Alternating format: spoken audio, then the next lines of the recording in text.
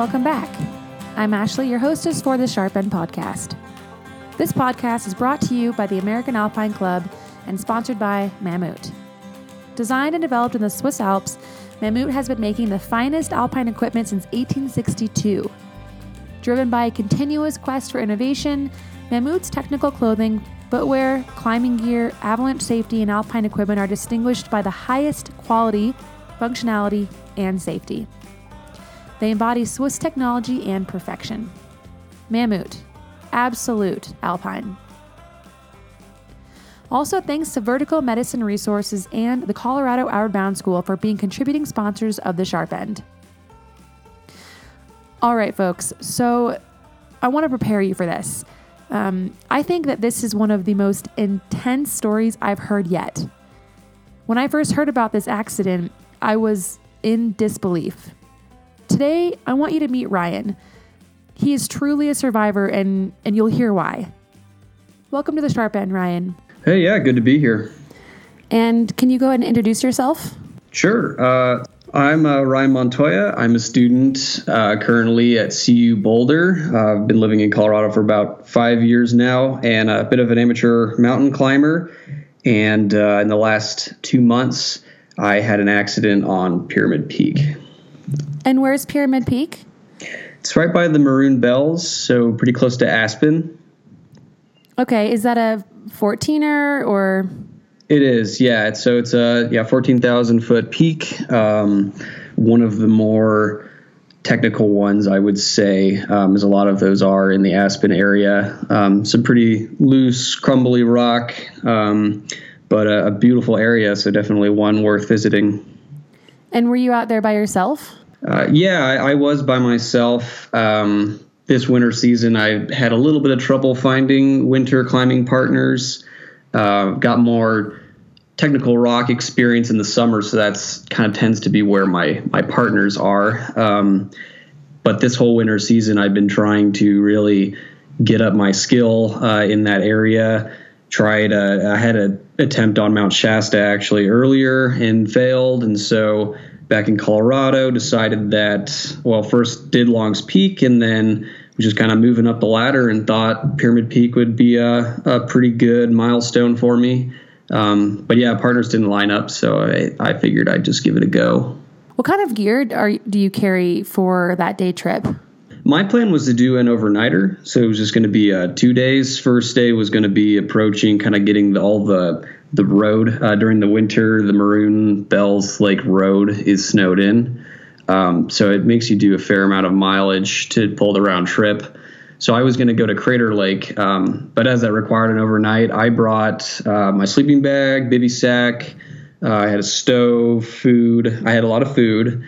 And I had all of my avalanche gear as well in the off chance that somebody else would be up there. So that includes a beacon, shovel, probe. And I had my crampons, I had a technical ice axe as well as a standard mountaineering axe. And a helmet? Yeah, I had a helmet. Always bring a helmet when it's third class or more. Oh, good. Okay, cool. Okay, great. So what time did you start your day? Yeah, so I started, it was a Saturday, and I got to the trailhead, I think, around noon, approximately, and started skinning up the road. It was a super clear, super nice day, and I was just kind of kicking myself for not having made that trip the day before and optimizing around that good weather window. I knew the next day was not going to be as good, but I was aware that the real bad weather wouldn't start until later on. So yeah, it was about noon and took a couple hours to get up that road up to the Maroon Bells Lake trailhead. All right, and then did you camp there? I went up past Maroon Lake and camped at I guess it would be the south side of Crater Lake.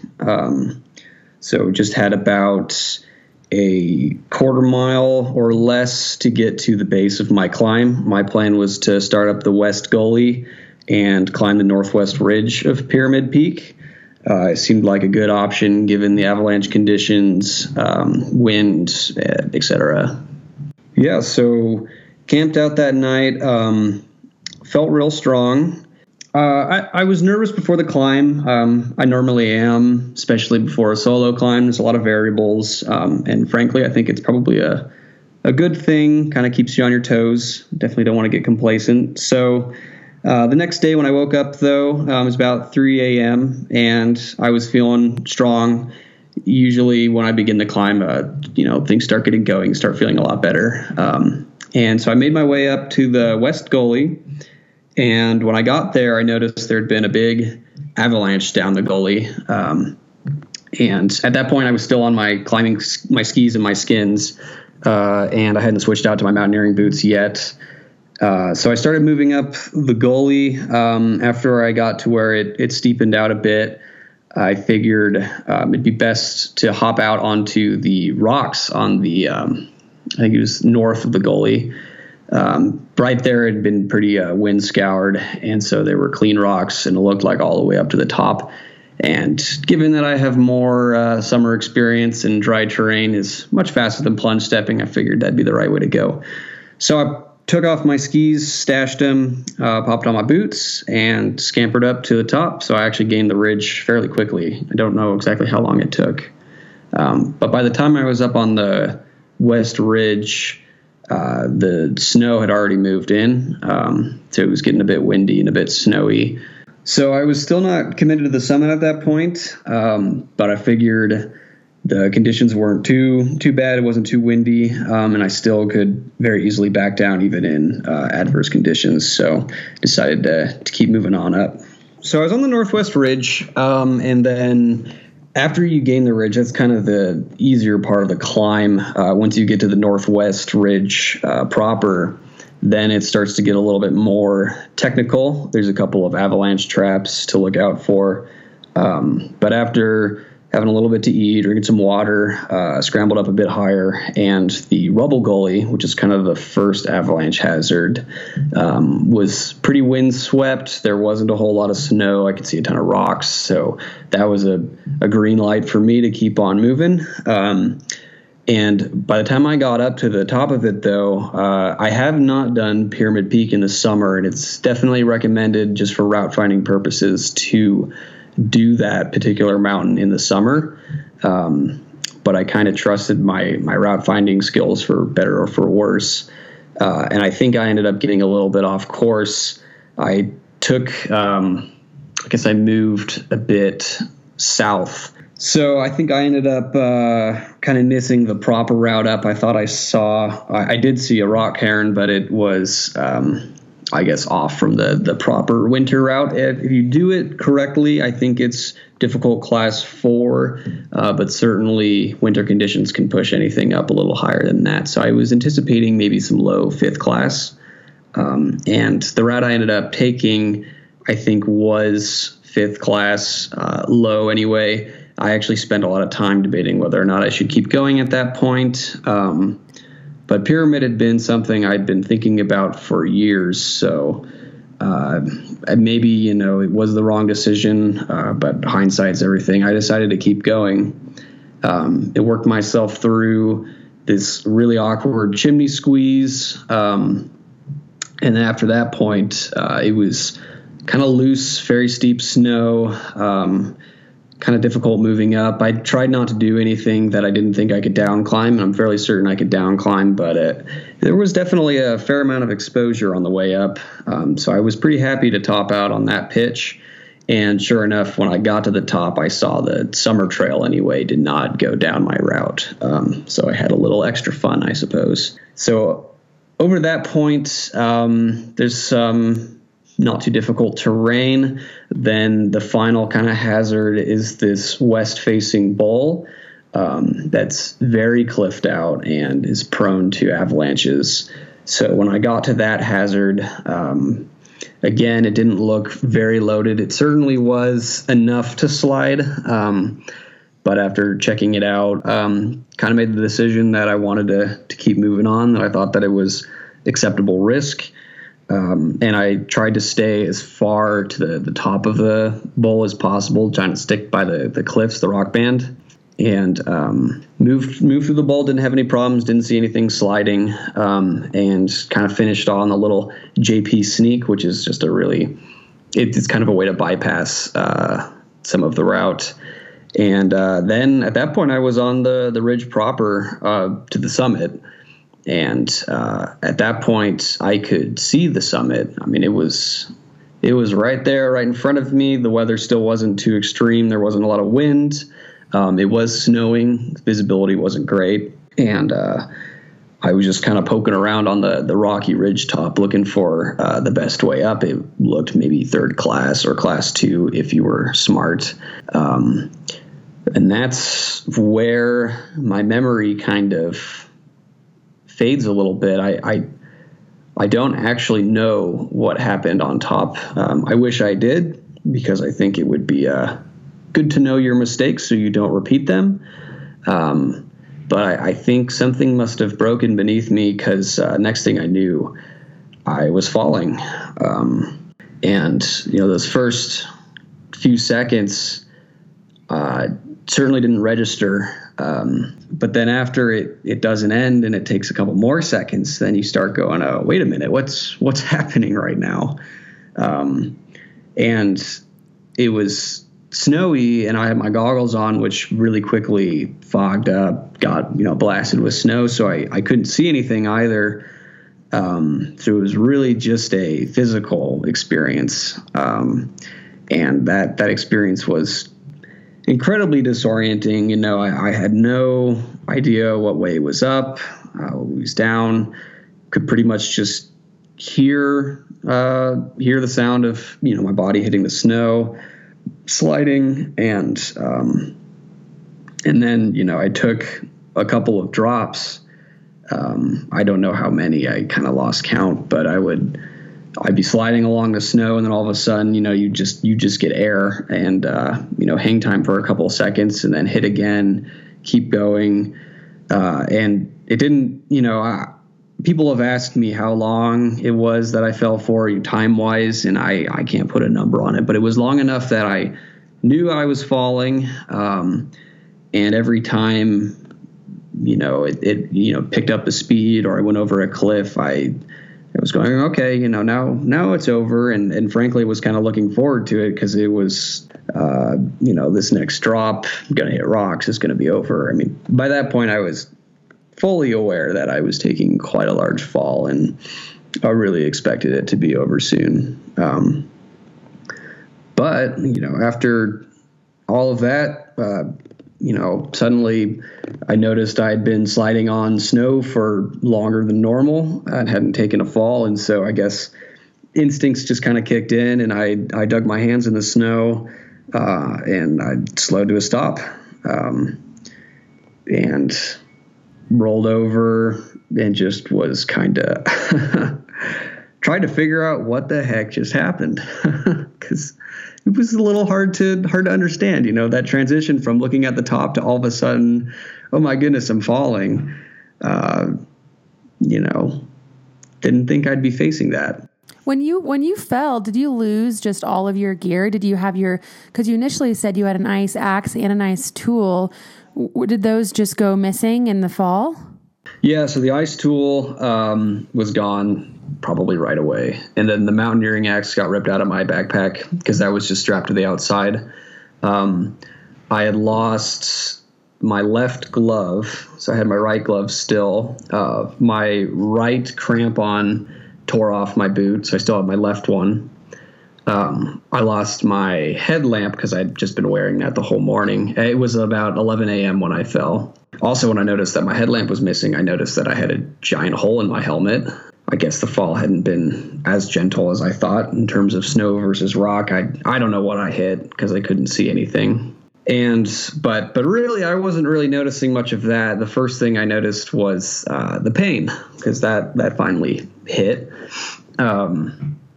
My right leg was, I've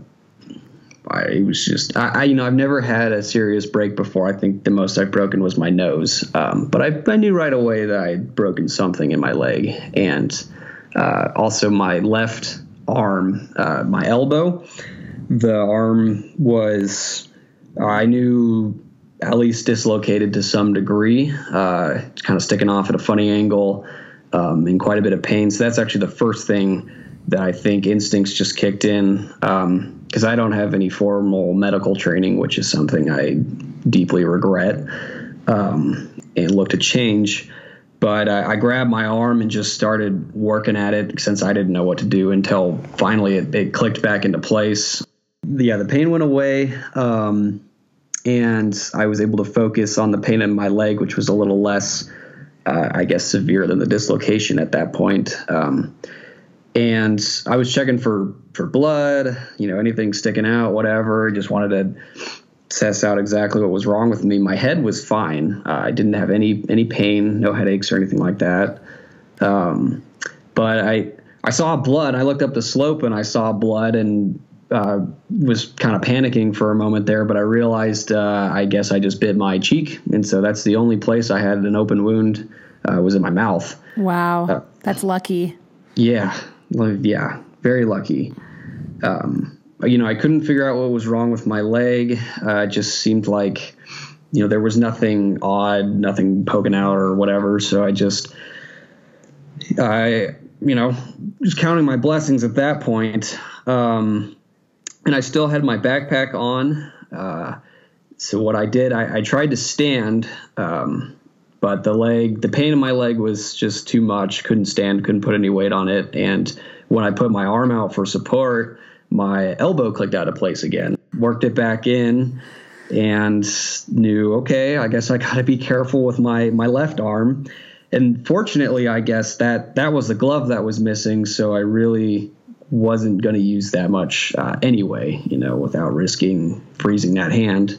So the emotions I felt at that point, they finally hit. I still thought I was going to die. I mean, I certainly thought I was going to fall. And when I was sitting there on the slope, I guess a lot of frustration, a lot of anger.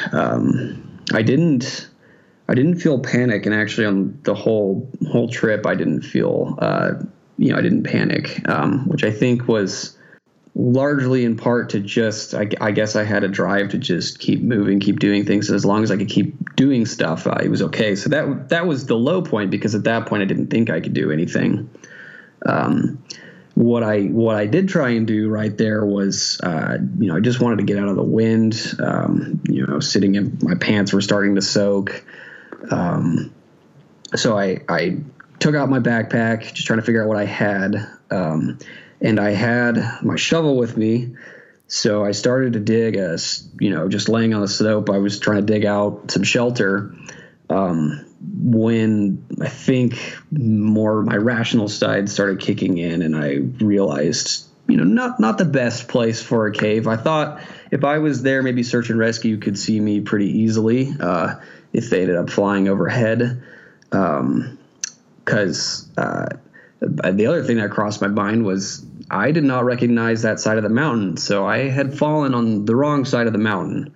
I came up the west side and I fell off the east side. And so if search and rescue was going to come, they were going to go where I told people I was climbing, which was the west side of the mountain. That's a little bit of a spirit killer, because the other side is the popular side where people actually hike. So I thought if I didn't know. I thought if anything would see me, it'd probably be like a Black Hawk helicopter if the weather cleared. But I knew that day there was going to be a big storm. So I didn't want to be on top of the mountain, or I guess halfway down the mountain. So I started looking around, and I saw at the bottom of the canyon on the east side, I saw a little pond. Which I did not expect to see, because on the other side, the river, everything was all covered up. There wasn't any water. But I actually saw open water at the bottom of the canyon. And I actually brought my stove up with me that day. I didn't bring any of my camping, sleeping gear. The only thing I had was an emergency bivy sack, which is like it's kind of like a metallic reflective trash bag, which I brought with me as kind of an afterthought, but I had it, so I was grateful. And I thought that if I could get to the water, having an unlimited supply of water, I knew would be huge for fighting off frostbite, fatigue, any of that. And I wasn't going to be able to boil water for any extended amount of time. So with that in mind, I decided I needed to get down the mountain, get to that water, was kind of the immediate objective. And I tried glissading a little bit, but with the deep snow and my leg being kind of unusable, that didn't work. So what I did instead was took my shovel and I sat on the spade and brought the handle up between my legs and was able to kind of scoot down that way. And I could, raise the handle or lower the handle to brake or kind of increase my speed. I wanted to try and slide down a little more quickly. But when I did that, I got into kind of a tumble, and braking required me digging in my right leg, which killed, as well as dislocating my arm again, which killed. So it's like, okay, I got to take it slow. So it was kind of just inch by inch scooting down, which with the temperature and the buildup of snow, my crotch was just completely frozen. But I could move down slowly and safely. So I moved down the canyon until I hit a cliff band. At that point, I really didn't want to have to go back up to try and navigate around it. So I just kind of kept going to see what would be down there. Found a little chute, and I had to turn into the slope and just kind of take really slow hops with my left foot. It was quite steep, so I really didn't want to fall. And after kind of inching my way around a couple of the cliff bands, tried to sit back down and slide, and it ended up being kind of a fast track to the bottom of the canyon. I only fell probably 50 feet. And at that point, it was just kind of a nice chute straight out. So it took me to the bottom of the canyon. I think, it must have been a couple of hours of going down that thing. It just took forever. But the pond was close by. The angle of the slope was too shallow to be able to slide anymore. So I started crawling, trying again not to use my left arm. And the snow was kind of deep, so I used the shovel as kind of a flotation device. And I think I dislocated my elbow again. That thing just throughout the whole trip just kept going in and out and was terrible. But finally made it to the water, and it was a shallow little pool. It was about an inch deep probably with tons of mud, but it was water.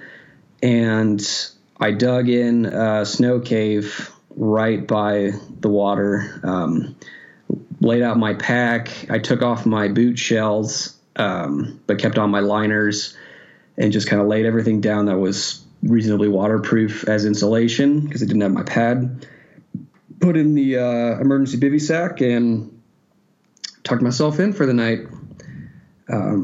I still had a reasonable amount of food left, so was happy about that. What else were you feeling when you're laying there? I can't imagine what was going through your mind. I was in a lot better spirits than I was higher up on the mountain, just because I had achieved something, which I think was important. I got down to the water. I now had an unlimited supply of water.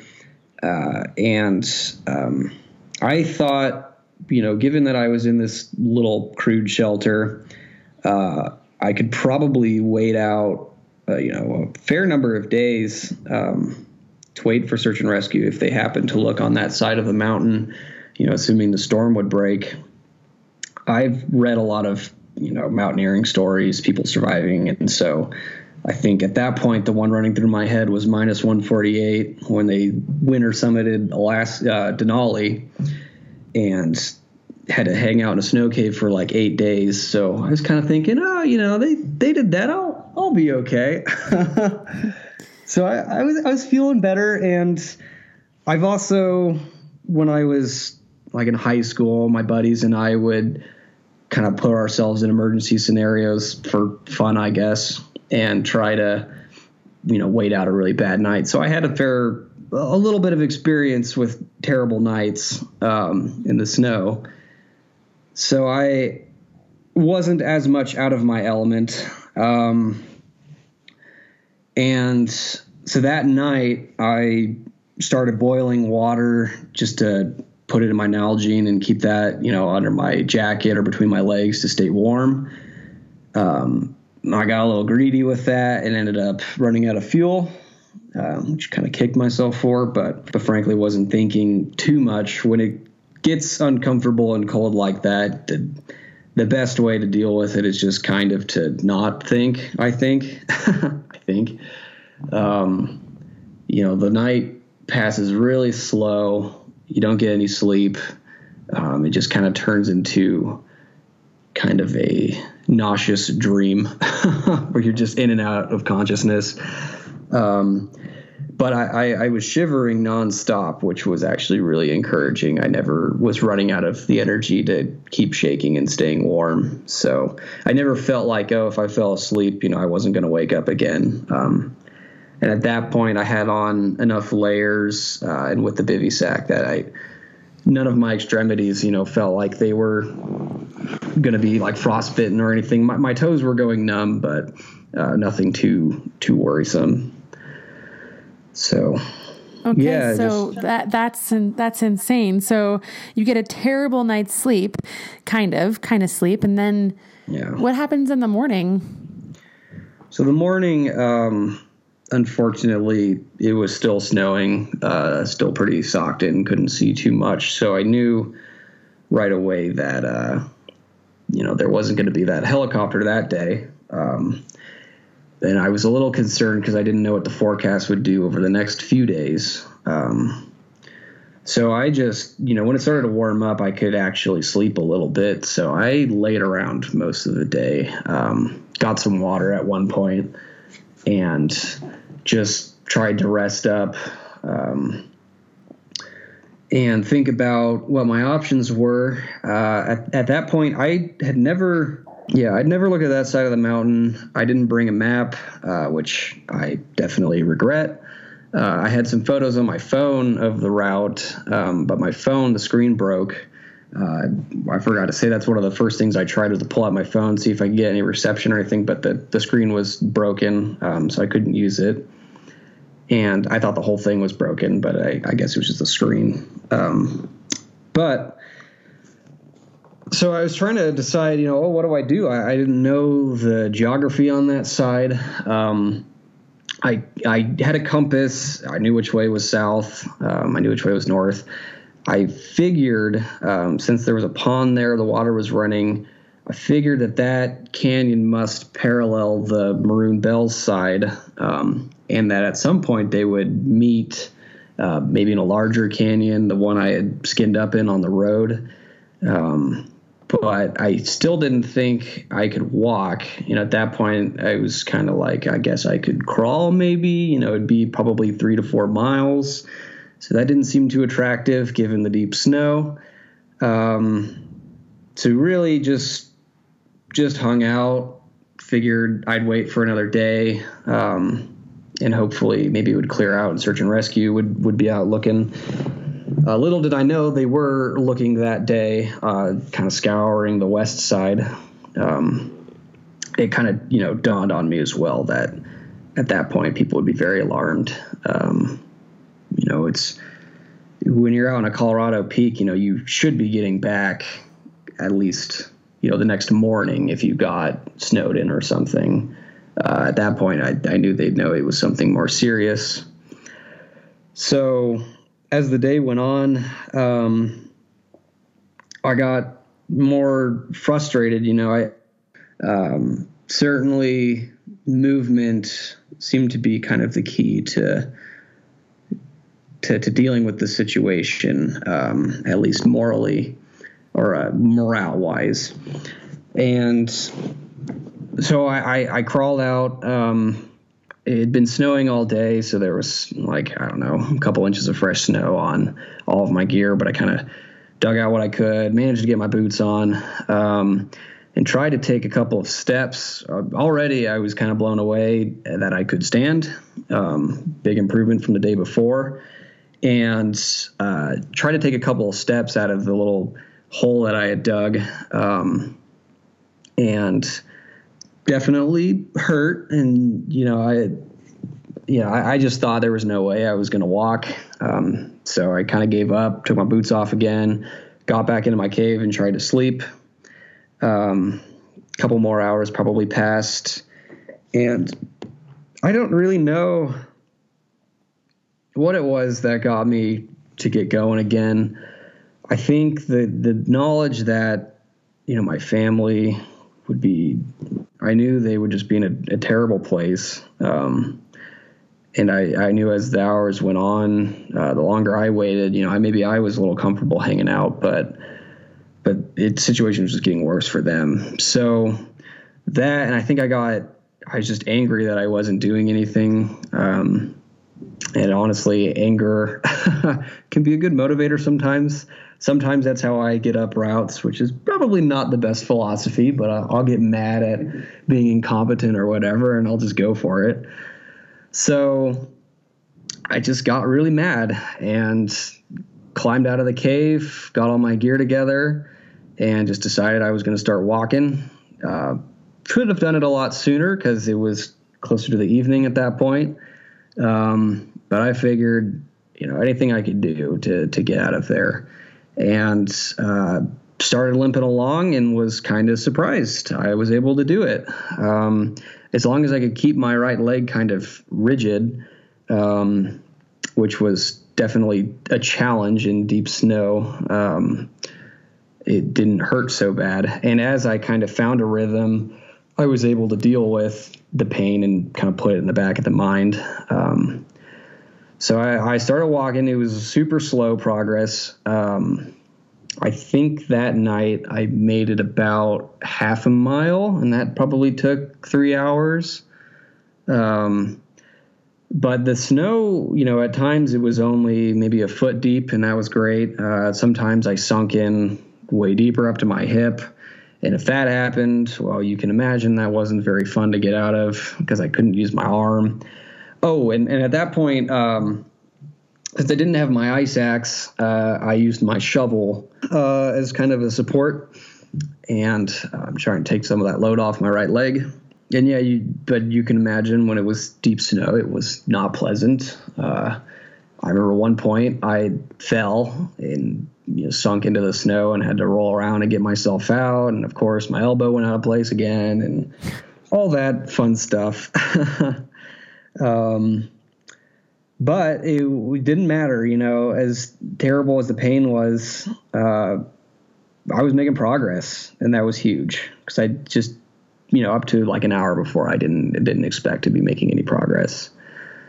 So that night, kept going. I was following the river, just trying to make sure that I had running water the whole way. And the sun started going down, and since I didn't have my headlamp, I knew, okay, that's, lights out. I got to start digging a cave again. So I started digging one, and also, as you could probably imagine, it's not very easy to dig a snow cave with one arm and one leg. So I tried digging straight into the hillside instead of kind of digging parallel to it. That was a bad decision because it was really difficult to dig deep. So I dug a very shallow snow cave, which actually caved in on me too. So it was super shallow. When all said and done, I was pretty much curled up in a fetal position and my head was still sticking out.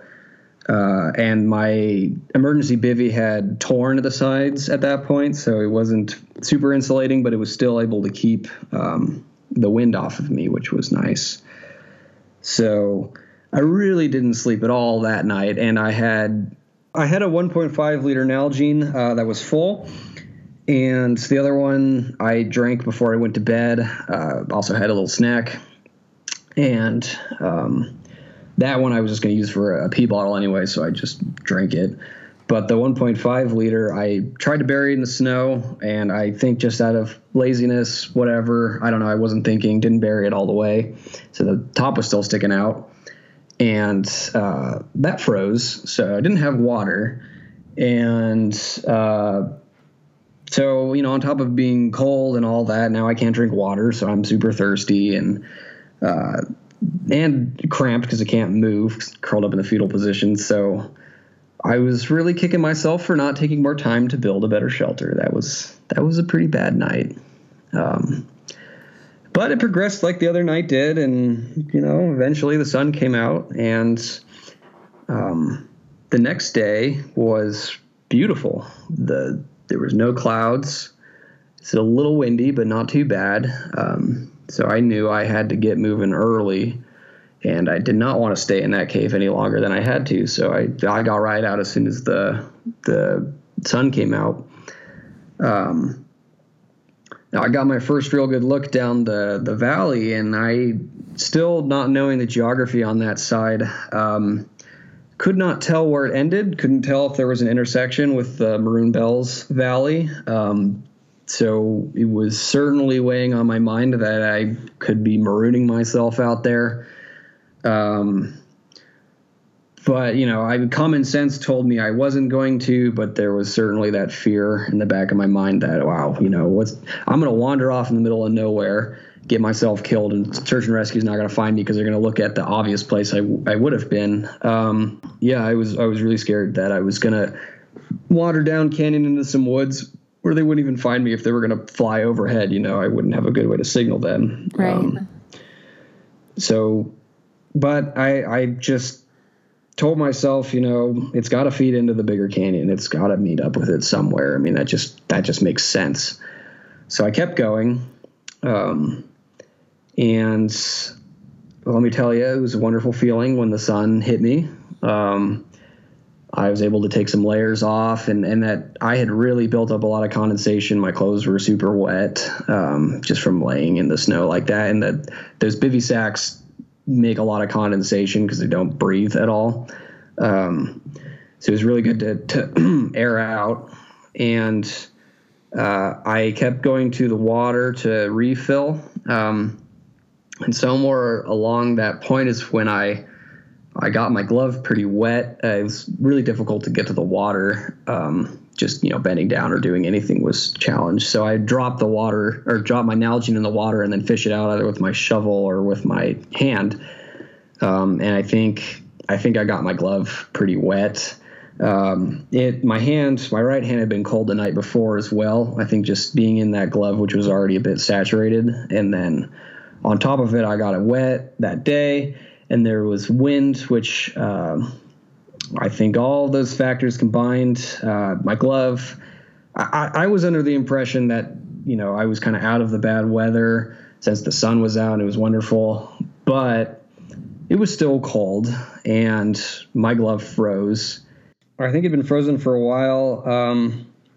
It's a strange thing. Like, I've talked to some other people who, have had similar experiences, at least with the cold.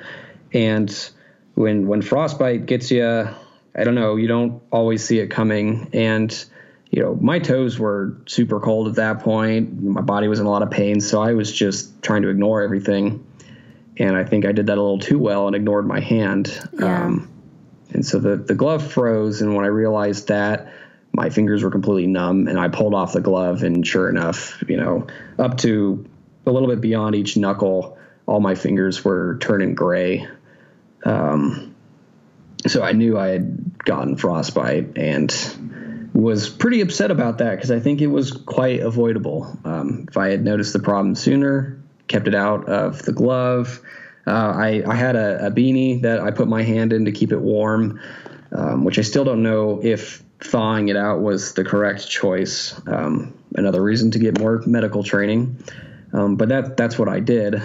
And, knew that thinking about it wasn't going to help anything. So I just kept going. Fortunately, it was still usable because I couldn't really use my left hand with my arm in the way it was. So I kept moving, and I saw a lot of planes that day. I was trying to signal them. I used my kind of shredded bivy sack, which was reflective. As far as I know, nobody saw me. I stamped out a big, like 30-foot SOS in the snow, which was a lot of work since walking in general was terrible. As far as I know, nobody saw the SOS. But, it kind of had me a little down in spirits that I didn't really think that any of the planes were going to see me. But as I was walking, it was probably about noon, I saw a sign. I saw a wooden sign sticking out of the snow that said trail. Oh my gosh. At that point I was like, oh, okay, I'm, still on planet Earth. I'm going to find people eventually. I can do this. Yeah. Cause I didn't know. Yeah. I had no idea there was a trail on that side of the canyon, and there is one that goes all the way up, which I had not been on. And since it was the winter, it was buried just like everything else, but at least there was clearings, for the trees, which was actually quite nice. So I got on the trail, and kept going, and eventually I identified the canyon that was the Maroon Bells Canyon on the west side. I realized that the canyon I'd been walking in was actually the same canyon you approach in on the road. It turns out that the West Maroon Lake it's kind of a canyon that forks off of the primary. So I realized, like, oh, I'm going to walk straight up to the road, and it's not as far as I thought. So it's interesting because, from everybody else's perspective, the situation is just getting worse and worse and worse. Yeah, but like when you tell the story, I'm thinking, oh my gosh, it's one thing after the other, and you have such a good attitude about it still, but then you're thinking, no, everything I'm doing milestones here. It is getting better. Yeah. The situation kept improving from my perspective, where from everybody else's perspective, they're just getting more and more concerned. I know kind of a low point for everyone else was when Search and Rescue announced that they found my ski gear by that avalanche run out, which makes sense. They thought, I had stashed my stuff there and then gone straight up the gully, and it looked like that, that avalanche was recent. So they were probing that for hours that day. That day was, that was Tuesday. Yeah. So 2 days after I had fallen. But from my perspective, it's all getting better. I'm almost to the road. And I knew if I got to the road, it was a nice day. So I was holding out hope that there'd be somebody on that road. I really didn't want to walk the next 5 miles back to the winter trailhead, even though it wouldn't be in deep snow. It would still not be fun. So kept moving. Finally actually saw the road itself. I had a backpack whistle, so I was blowing that constantly, hoping somebody would hear it. I lost the trail a little further out because it went across some open areas, and I thought maybe at that point it broke down to the water, which is pretty far below me. And I really didn't want to parallel the road anymore. I just wanted to cut straight over and be right on it in case anybody came by. So I made a beeline straight down to the water.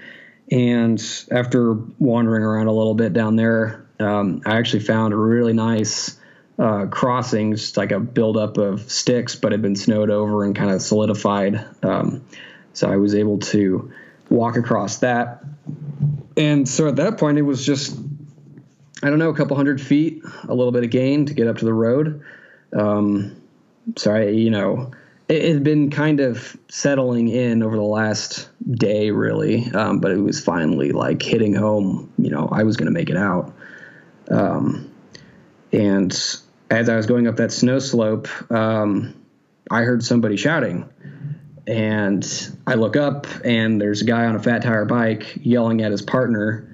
And I see that, oh my goodness, I just start yelling, help me. And he looks down, kind of looks confused because why is there a guy wandering around out by the river? And he says something, at least this is the impression I got. He says something to the effect of, no, I'm talking to my friend. And I'm like, no, help me. And I could have sworn he said, really? Like, are you serious? And then goes, oh, because he realized, I guess word had been out that there was somebody missing up there. And man, he shouted at his partner to come back down. He dropped everything, ran down the snow, set me down on his jacket, gave me his gloves, started feeding me chocolate. It was amazing. And his buddy came down. He took all of my stuff and helped me up to the road while the first guy who found me, got on his bike and started riding down to go get search and rescue. And I was on the road for about 20 minutes. The first guy hadn't reached search and rescue at that point down at the winter trailhead.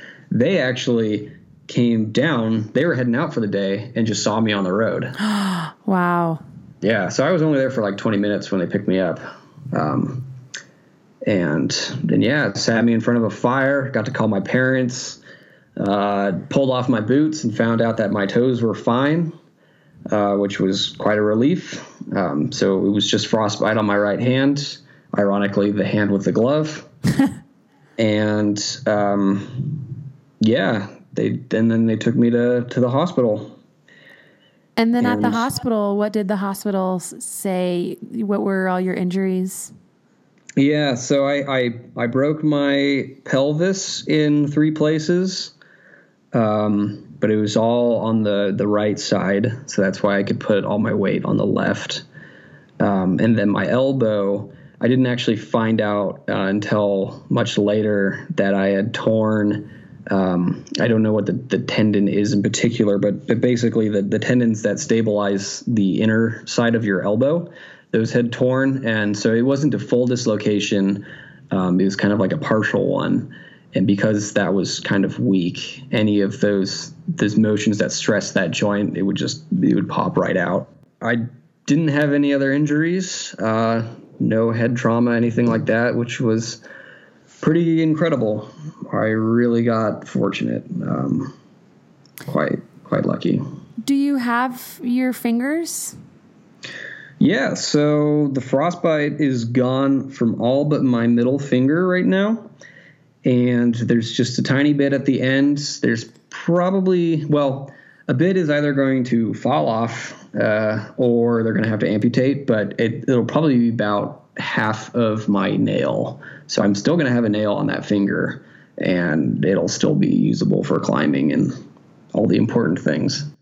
So you did a lot of things right, it sounds like. By bringing your bivy sack, by having a whistle, by having the proper tools in terms of crampon, like your ski gear, crampons, helmet, practicing sufferfests in the winter with your buddies. Just in terms of like planning ahead and preparing, you did a lot of things right. But I'm just wondering, in your perspective, would you do anything differently for our listeners? Yeah. There are a few things I would do differently. I definitely plan now on carrying a personal locator beacon anytime I do something solo. Obviously, that would have helped a lot of things. In terms of, going solo or not solo, I don't know that having a partner would have, besides having somebody know where I was, which would be huge, I don't think it would have prevented the fall. I wish I could give better advice. I guess the only advice I can give in terms of, safety, avoiding a fall like that in the first place is to not be complacent with any of the terrain. I do a lot of technical climbing, so I'm very comfortable with exposure. But so I get on class 3 or class 2 and I'm just kind of relaxed. And I don't know exactly what happened on the summit there, but I wouldn't be surprised if I had just kind of had my guard down, which led to that. In terms of gear, I think anytime I do something like this again, I'm going to bring my sleeping bag with me, because I would really have appreciated that on those nights. The emergency bivy sack is great. Should definitely bring one. More is better, and the weight is worth it. Additionally, have a map and have the proper medical training. These are all things I need to do myself. When you're in those situations, your mind you have to know what to do. You can't sit around thinking. You're just going to fall back on what you know how to do. So when it comes to winter camping survival, all those little tricks like bury your water, do those things, you need to know that, or you're going to mess up and you're going to pay for it. It applies to medical training as well. I had no idea. I didn't know what to do with my injuries.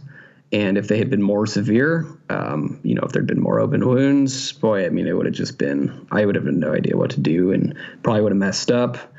So, if you're taking that much risk to go solo, you better be prepared, with the right knowledge, as well as experience. And the other thing, I think what helped me the most was, the fact that I didn't panic, all of that, is that I have spent quite a bit of time processing the implications personally of what it means to climb solo, to take risk like that. I actually, strangely enough, 2 weeks before I fell, just self-published my first book, which has a lot of themes related to this sort of thing. So it was kind of like living out my own philosophy in a strange way.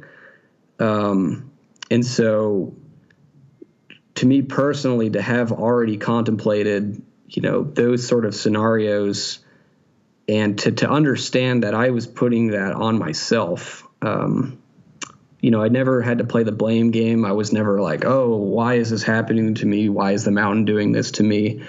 Because I knew I did it to myself. And to be able to get over that quickly and just go, okay, now what do I do?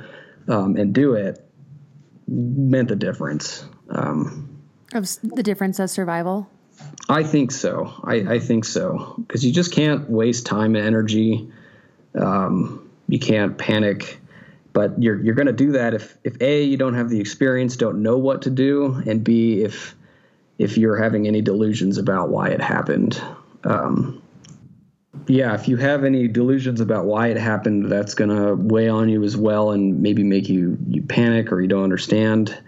I certainly didn't do everything correctly, and if a number of things had gone differently, especially concerning my medical health situation, I wouldn't have known what to do. So I was very fortunate, very lucky.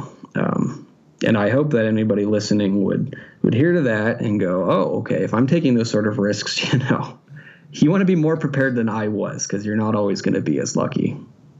Well, thank you so much for sharing. And can you just tell me a little bit about this self-published book and how we can get a copy?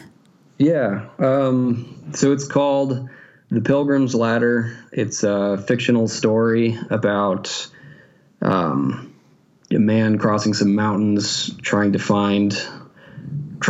discover something for himself. And it's kind of an exploration of beauty in life and kind of what's worth pursuing. And it's available on Amazon. It probably is the easiest way to pick up a copy. So yeah, that's the Pilgrim's Ladder. If you're curious, check it out. Oh, I'm definitely going to be checking that out.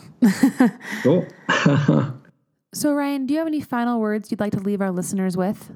I don't know. I just felt like I did what it's like you're backed into a corner. What do you do?